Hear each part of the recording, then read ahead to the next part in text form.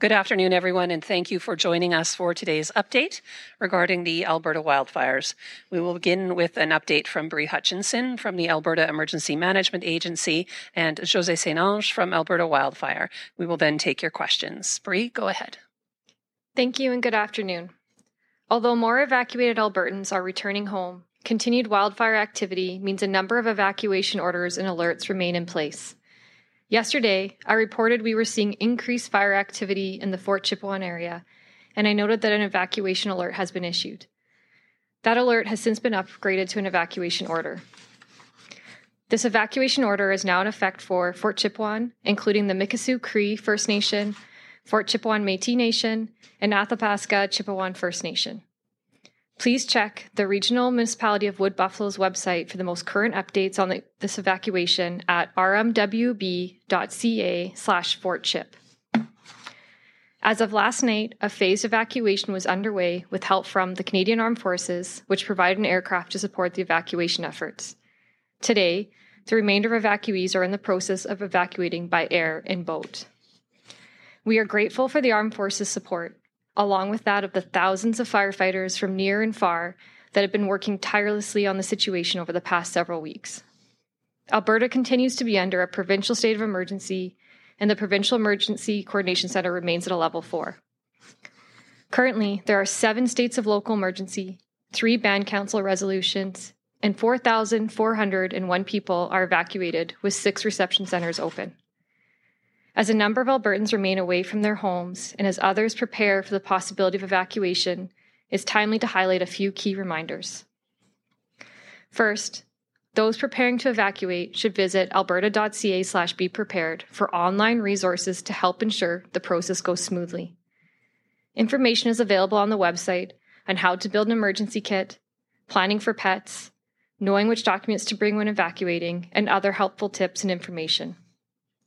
Be sure to stay informed and download the Alberta Emergency Alert mobile app.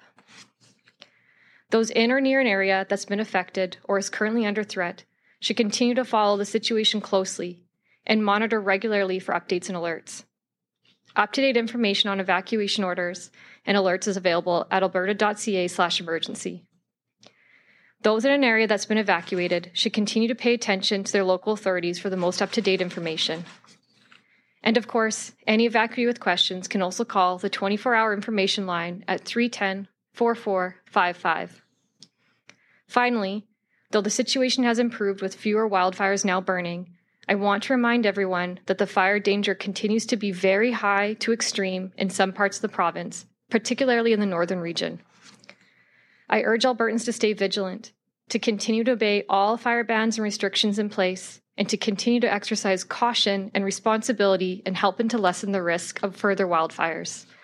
Thank you, and I'll now invite José to give an update from Alberta Wildfire.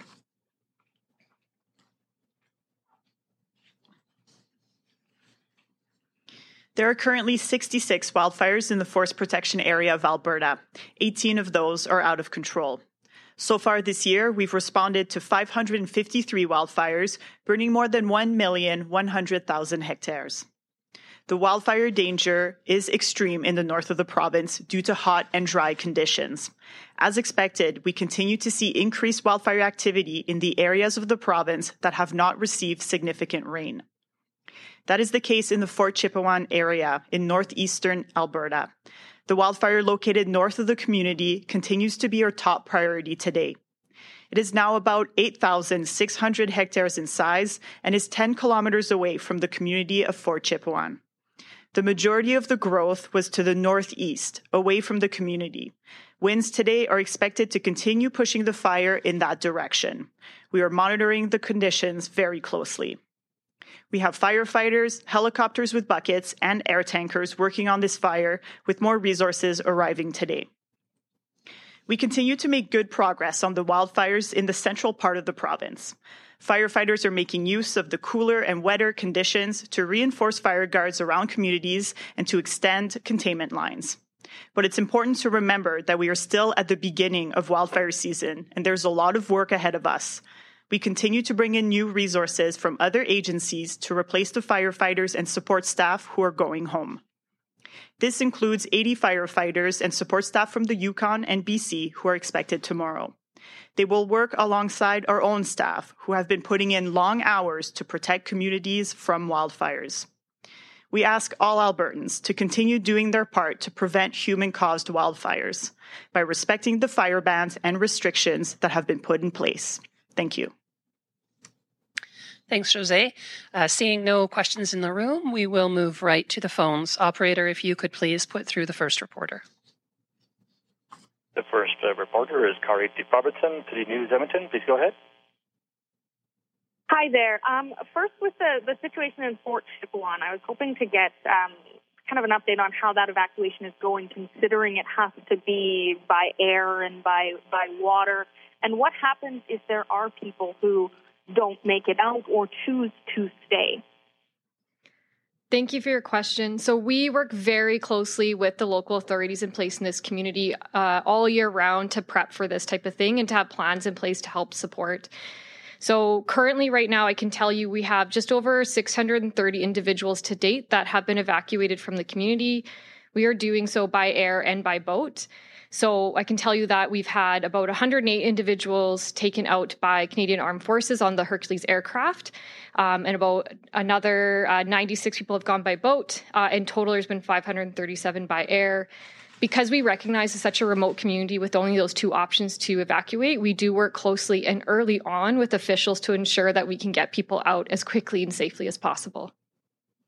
Carly, do you have a follow-up? Yeah, this might be a bit more for Jose.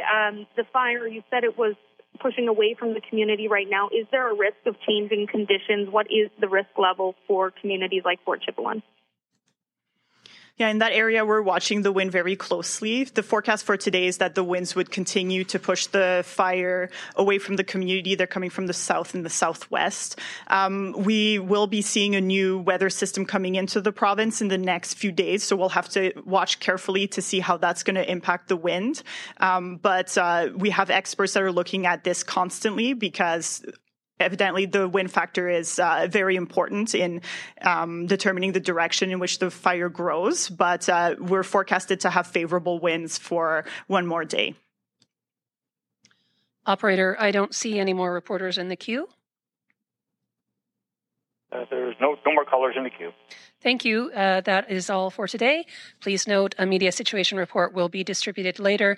Appreciate it, folks.